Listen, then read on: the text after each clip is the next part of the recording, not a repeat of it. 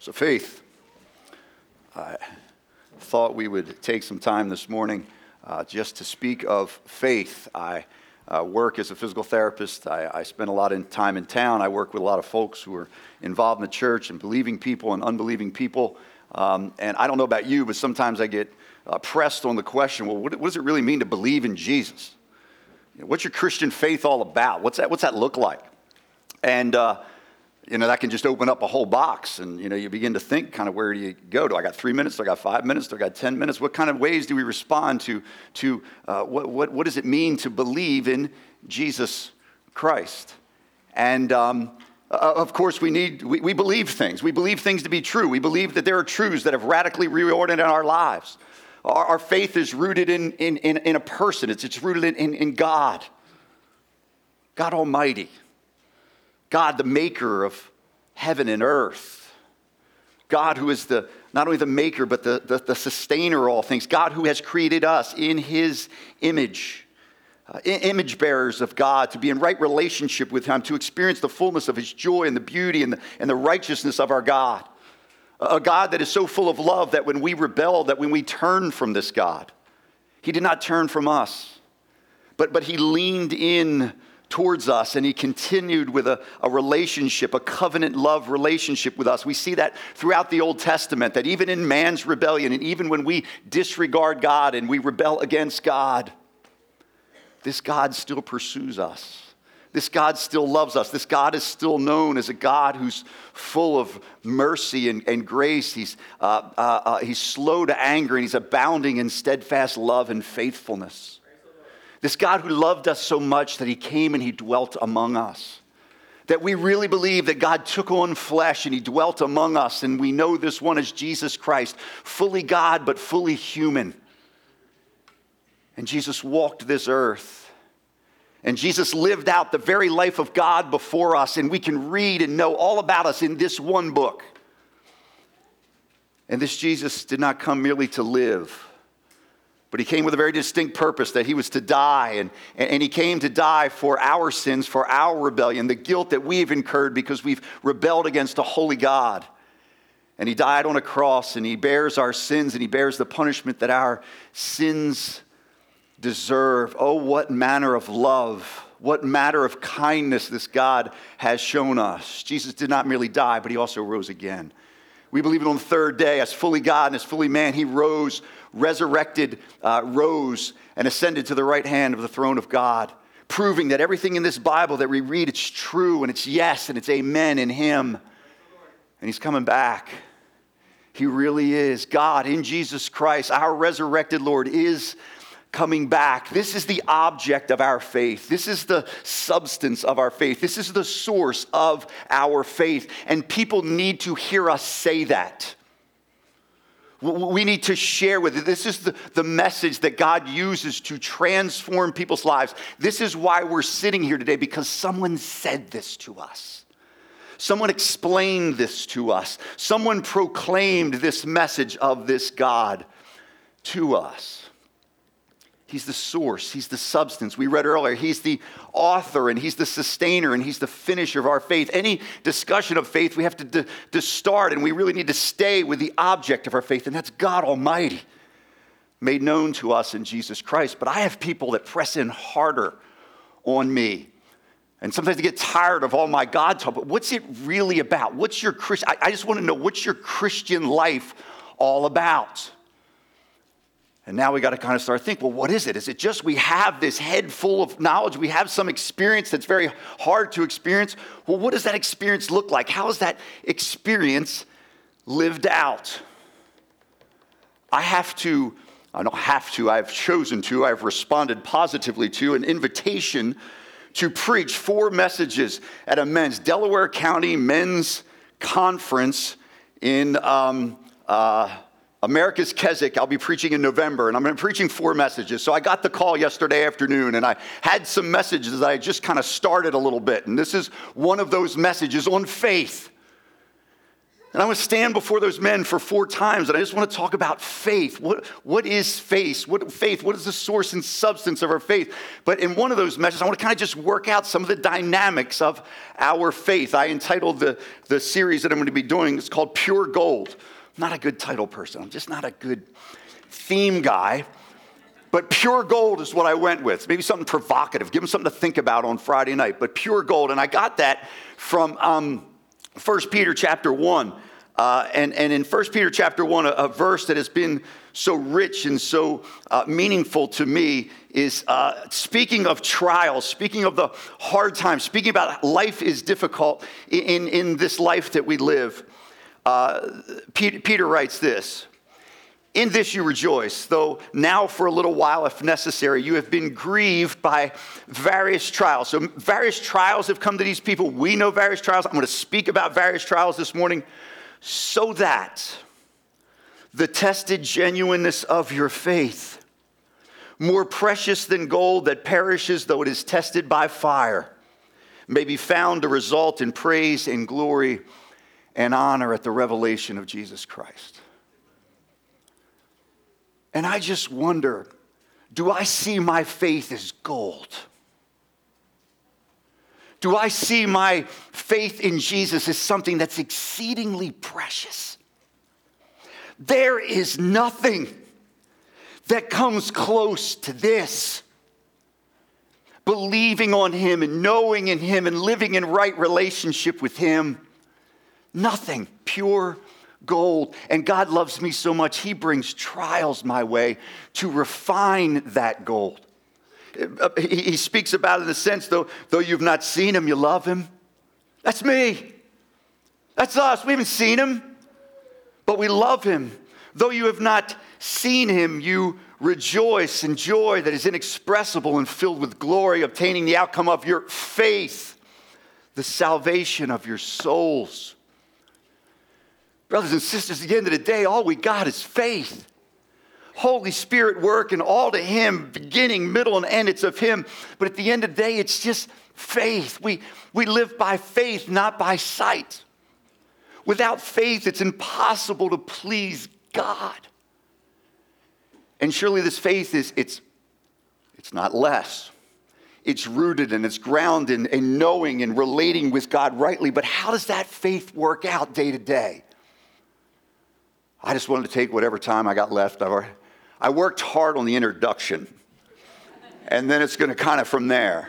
How does that faith work out day to day? This man served me many years ago. And if there's been a go-to thing that I've gone to, I'm just giving you my message right up front. But we were in the Gospel of John. It was the 4th chapter of the Gospel of John. And I remember a message.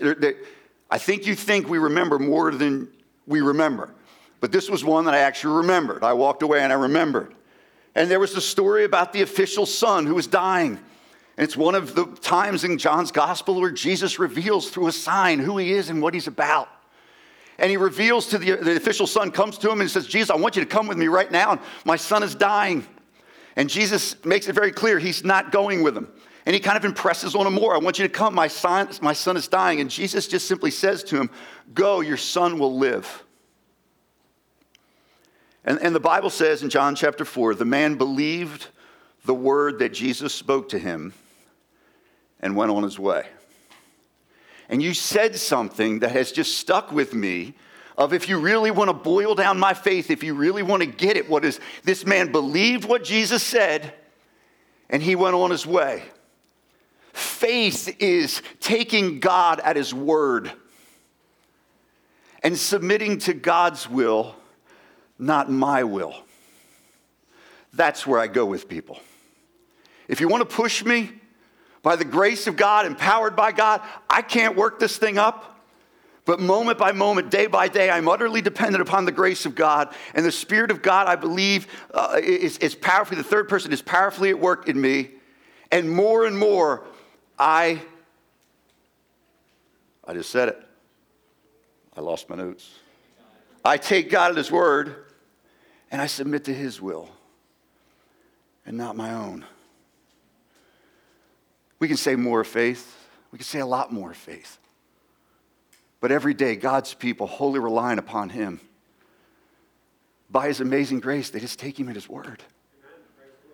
And they submit to what they see there. They submit to what they understand there. And they stop living for themselves. And they start living more for God. That's faith. And I just wanted to take a few minutes, and I know I'm already in trouble, and look at a portion of Scripture. We get surprised by passages of Scripture. This is not a Scripture I would have normally preached on, but I just think there's one or two little nuances here that can help us. I'm going to give you just like Larry gave me that, just a simple little hanger maybe, just to remember something, just to help you in your little walk of faith. I want us this morning to look at Luke chapter 7, and I want to begin at verse 18, and I want to look at John the Baptist this morning. And it's a bit of a peculiar text in light of maybe what I just said, but I want us to consider faith and the faith of John the Baptist. And we don't put our eyes on men, and we don't exalt in men, and we don't just allow their model to be the driving force in our faith. But God's at work in this man, and there's things that are happening in this man that we can learn of what real faith looks like. And I think there's something for us as we look at John the Baptist this morning. So let's take a few minutes and let's hear the word of the Lord and consider the word of the Lord. Luke chapter 7. Now, Jesus has just healed the centurion's servant. We know what happened, healing the centurion's servant, right? Roman, pagan, godless man. Jesus, you don't even need to come to Jesus, you just speak the word and my servant will be well. And Jesus was amazed. 2 times in the Bible. This time, Jesus isn't amazed at much what people do. But Jesus in this moment is amazed at this. He's amazed. I haven't seen faith like this in all of Israel. This man is saying he so knows me. He is so aware of who I am and what I can do. I don't even have to be there. He knows I can make his servant well, and he made his servant well. I haven't seen faith. The story of the centurion's servant, the raising of the widow's son in Nain, and that leads us to verse 18, Luke chapter 7. This is page 863 in your Bibles in front of your chairs. Let's just consider a reading of the word and a little bit of exposition here. The disciples of John reported all these things to him, to John the Baptist. And John, calling 2 of his disciples to him, sent to the Lord, saying, "Are you the one who is to come, or shall we look for another?" And when the men had come to him, they said, "John the Baptist has sent us to you, saying, 'Are you the one who is to come, or shall we look for another?' In that hour he healed many people of diseases and plagues and evil spirits, and on many who were blind he bestowed sight. And he answered them, 'Go and tell John what you have seen and heard. The blind receive their sight, the lame walk, lepers are cleansed, and the deaf hear, the dead are raised up. The poor have good news preached to them. And blessed is the one who is not offended by me.' When John's messengers had gone, Jesus began to speak to the crowds concerning John. 'What did you go out in the wilderness to see? A reed shaken by the wind? What then did you go out to see? A man dressed in soft clothing? Behold, those who are dressed in splendid clothing and live in luxury are in king's courts. What then did you go out to see? A prophet? Yes, I tell you, and more than a prophet. This is he of whom it is written, behold, I send my messenger before your face, who will prepare your way before you. I tell you, among those born of women, none is greater than John. Yet the one who is least in the kingdom of God is greater than he.'" Let's bow together for a word of prayer. Lord, in just these few moments, would you consolidate this message, and would you help us just to find a little place to find hope and refreshment and encouragement for our souls, because every one of us in here needs it. And would you help me now to speak with clarity? Would you help us now to listen and be attentive to what it is you have for us this day? And Lord, we'll give you thanks. We pray in Jesus' name. Amen.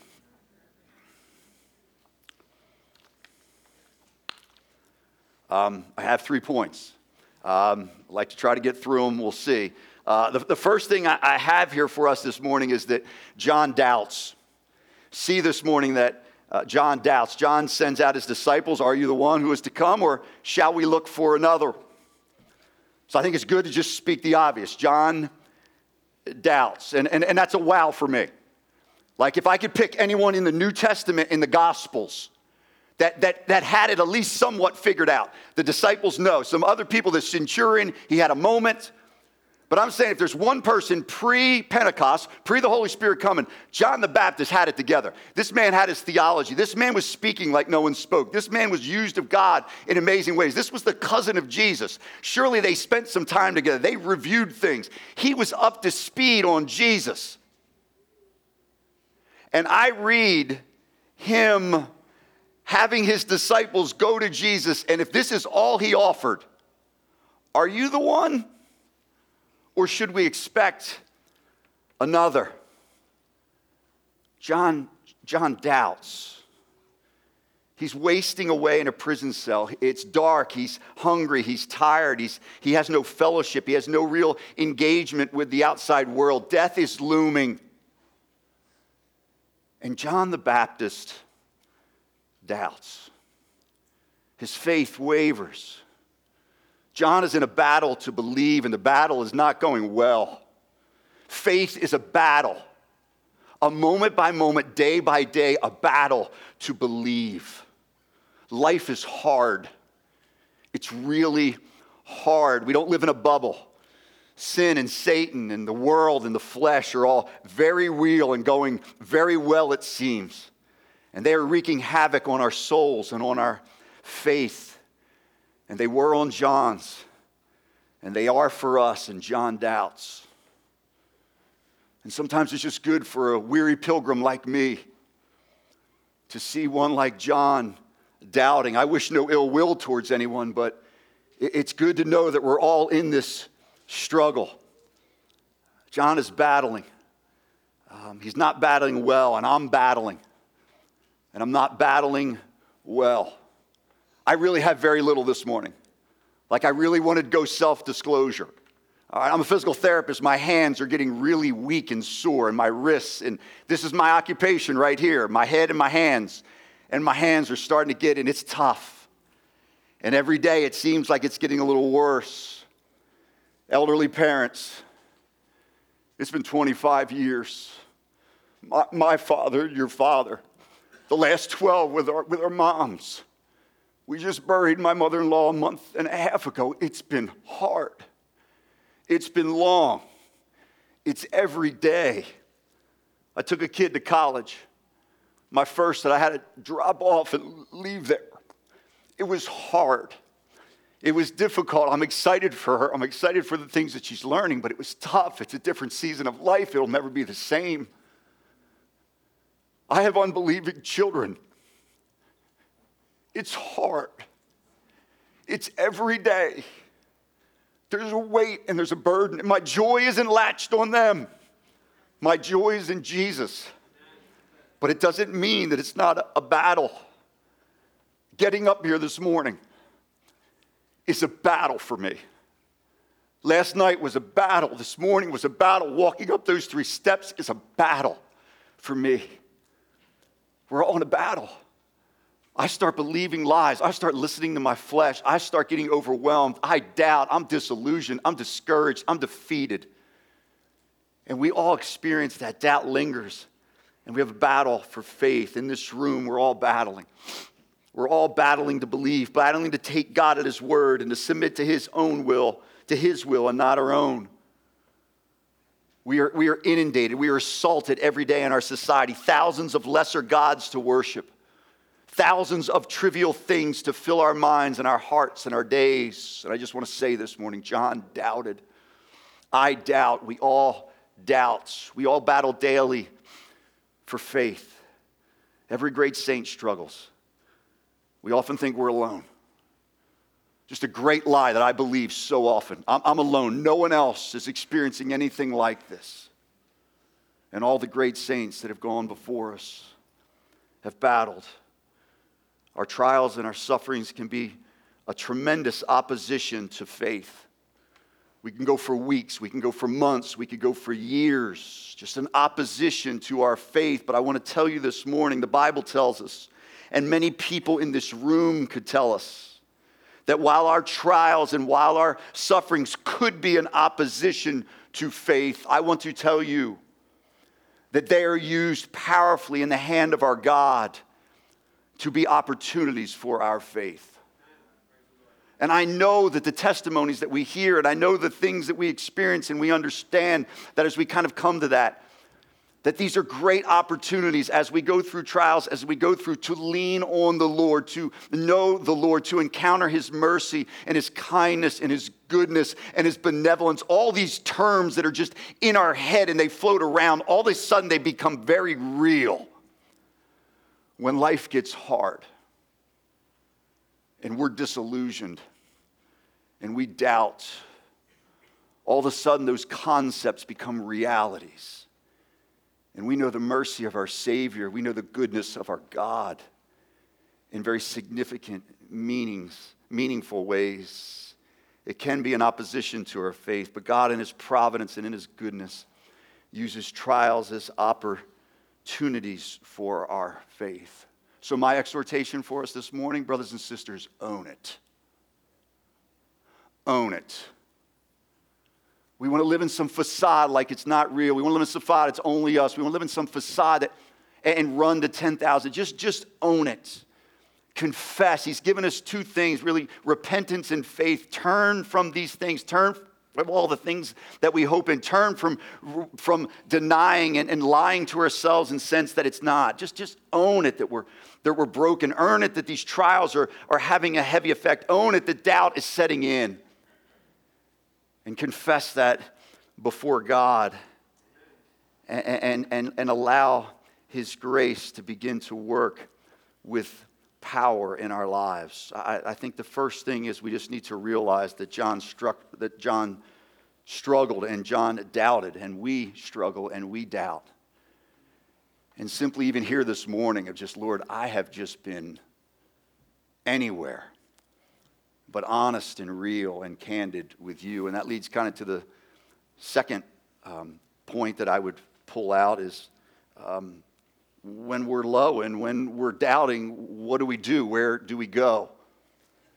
And just the practical outworking of this. What does God do with His people? Well, John takes it to the Lord. He takes it to God. He calls his disciples in, which must got to be an incredibly humbling moment. I want you to ask Jesus this. And they go and they ask Jesus, are you the one or should we expect another? He's on embers, man. He's just a little embers. He's just a broken reed, and that God is just pumping just enough grace and just enough work of the Spirit to give him enough faith to reach out to the only one that can help him. And hear that this morning. He is the only one who can help us with our doubts. He is the only one. All we can do is point people to him. All we can do is help people. All we can do is counsel them to the one who can really help them. And John goes to the source that can take him. He takes his doubts to Jesus. He's physically unable to go, but he sends his disciples. Maybe some scripture, there's just enough that's just kind of hanging that he's holding on to. Psalm 13, how long, O Lord, will you forget me forever? How long will you hide your face from me? How long must I take counsel in my soul and have sorrow in my heart all the day? How long shall my enemy be exalted over me? Consider and answer me, O Lord my God. Lift up my eyes, lest I sleep the sleep of death, lest my enemies say I've prevailed over you, lest my foes rejoice because I am shaken. The psalmist takes it to God. The psalmist cries out to God, and it just seems so obvious, but it's the last thing I do. I'll talk with someone about it. I'll read a book about it. I'll listen to a sermon about it. And in the end, all of that activity did not bring me to the Lord. They were all meant to. They all could have. But even in that, in my doubts and in my fears, it's not but to cry out and to bring it to the Lord. My life group this Tuesday night is going to be listening to a message by H.B. Charles Jr. And the message isn't a 34-minute stick of dynamite. It's not as bad as it seems. I don't care where you are this morning. It's a good word. It's not as bad as it seems. And he just preaches Psalm 3. He just brings Psalm 3 so that we can all see it, what it's saying. And in Psalm 3, we read, "O Lord, how many are my foes? Many are rising against me. Many are saying of my soul, there is no salvation for him in God." His enemies are so wicked and evil, they're saying God can't even help you in this. David is on the run. He's been kicked out of his kingdom from his son Absalom. And they're saying God can't even help you in this. Next verse, "But you, O Lord, are a shield about me, my glory and the lifter of my head. I cried aloud to the Lord, and he answered me from his holy hill."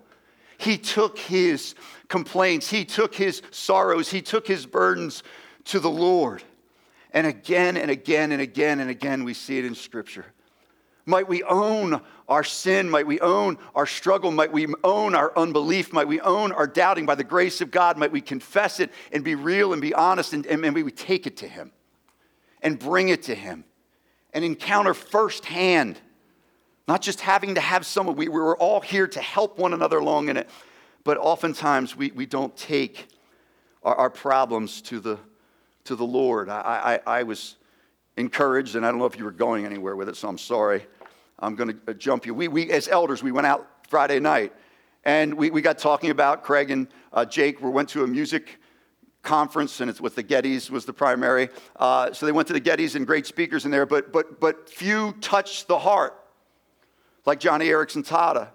And we talked for like 25 minutes in the car of just this woman, some 50 years in a wheelchair with quadriplegia. I'm a physical therapist. I know what quadriplegia does. I know what it's like to have to get up in the morning and put your clothes on and have breakfast. We just assume that and could do it in 3 minutes, but not so for someone with quadriplegia. And I just talked about how is it for her to travel and to do all that she has to do to get to a conference and in a hotel and do all the things. That's got to be unbelievably demanding on her. And yet for 50 years, she has blessed us with writing, and she's blessed us with paintings, and she's blessed us with her speaking, and she's blessed us with her singing. And I'm not here to raise up Johnny Erickson Tata. But Larry shared with us last Sunday night about a prayer. This book is called Songs of Suffering, 25 Hymns and Devotions for Weary Souls.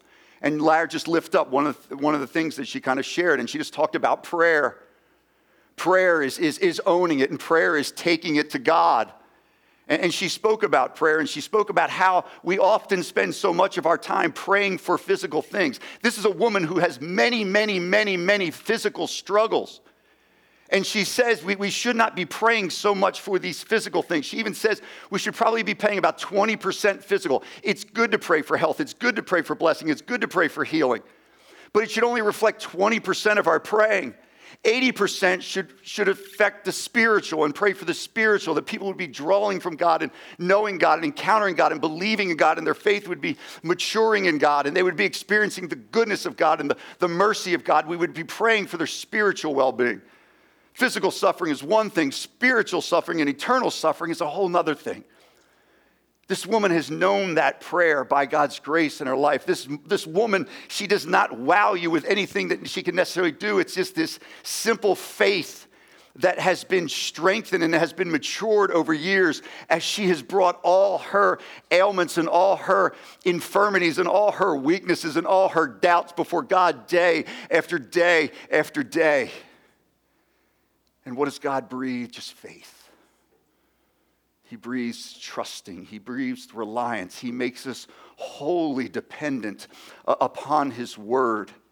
And He gives us the grace to no longer live for our little worlds and our little wills, but rather live for His will and His way for our lives.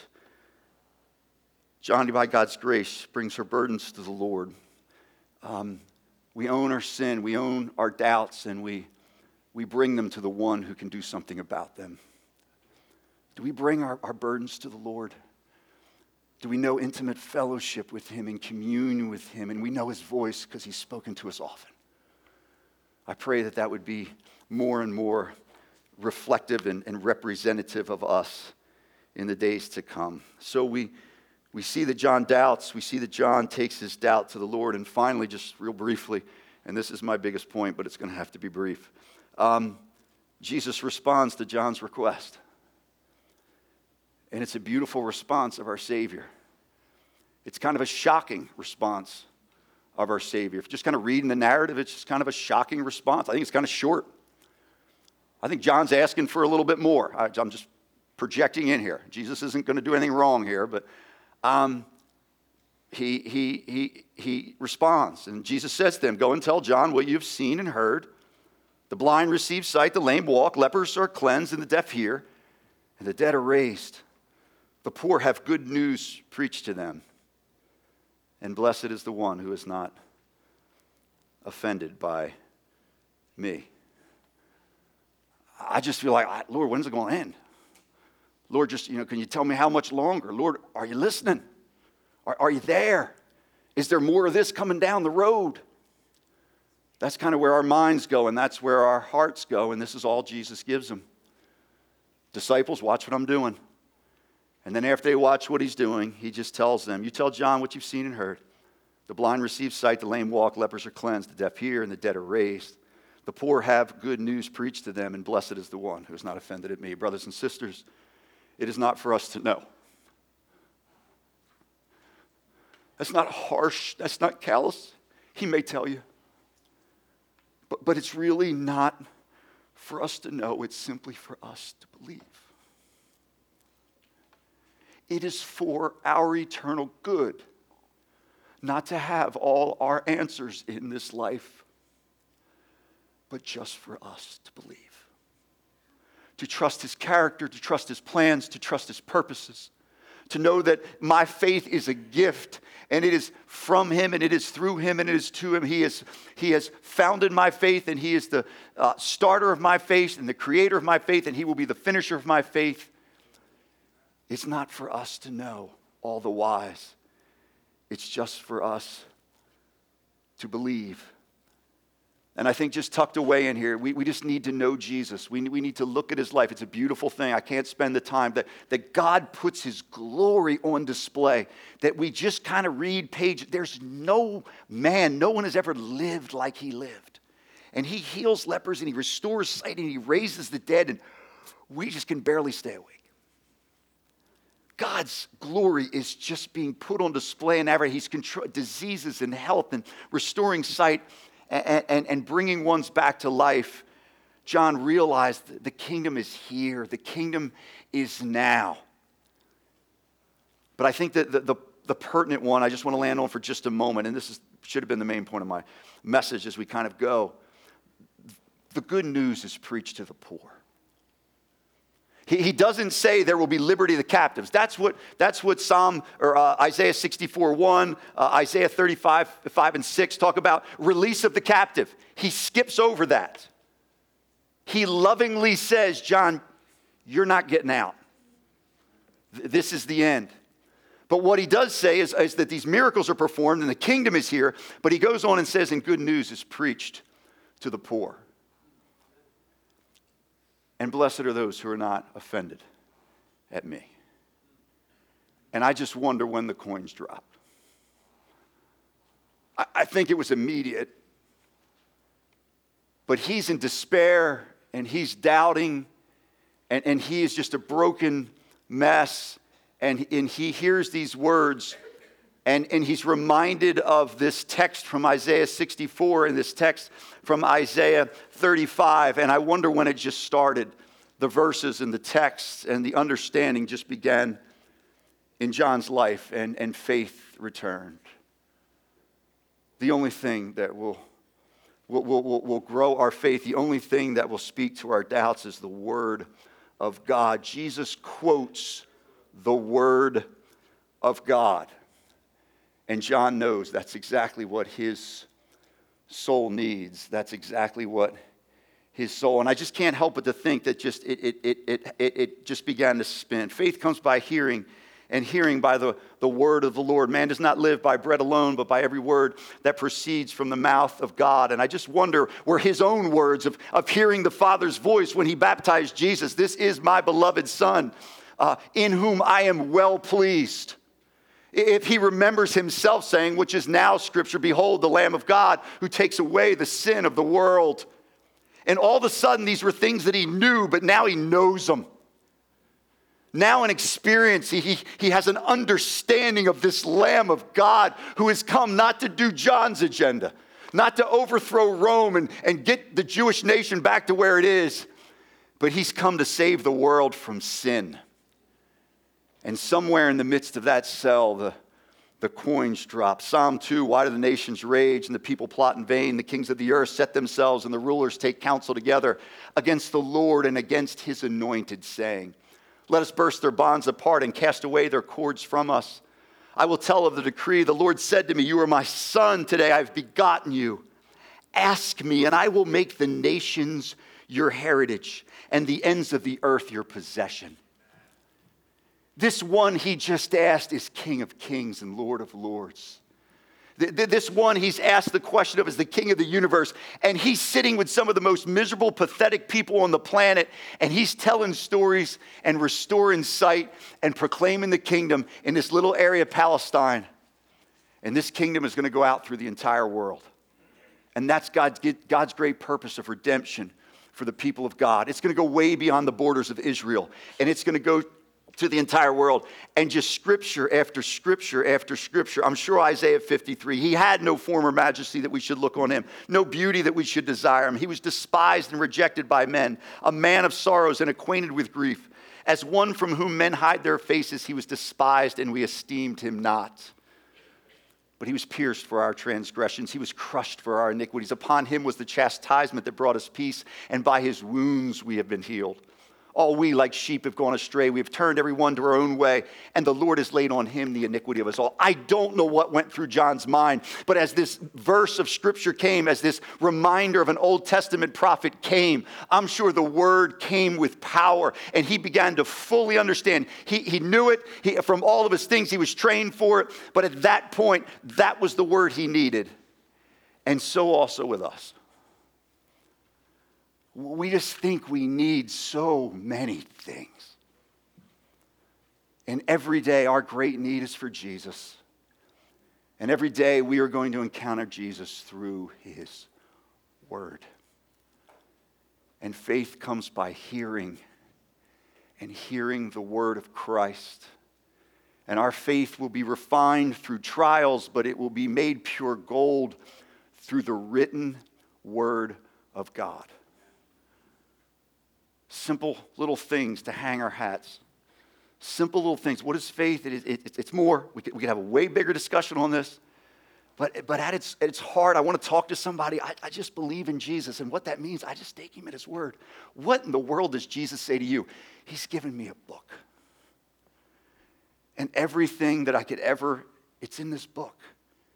And I take him at his word, and I stop living for myself. That was my problem. And by grace, empowered by his Spirit, we begin to live for him. Brothers and sisters, faith is precious. Faith is gold. Faith is of the Lord. And here's just 3 little ways in which we just kind of walk in that faith. We recognize our doubts. We confess our sins. We go to the one who can help us. We don't just go to neighbors. They can help us. We don't just listen to another sermon. It could help us.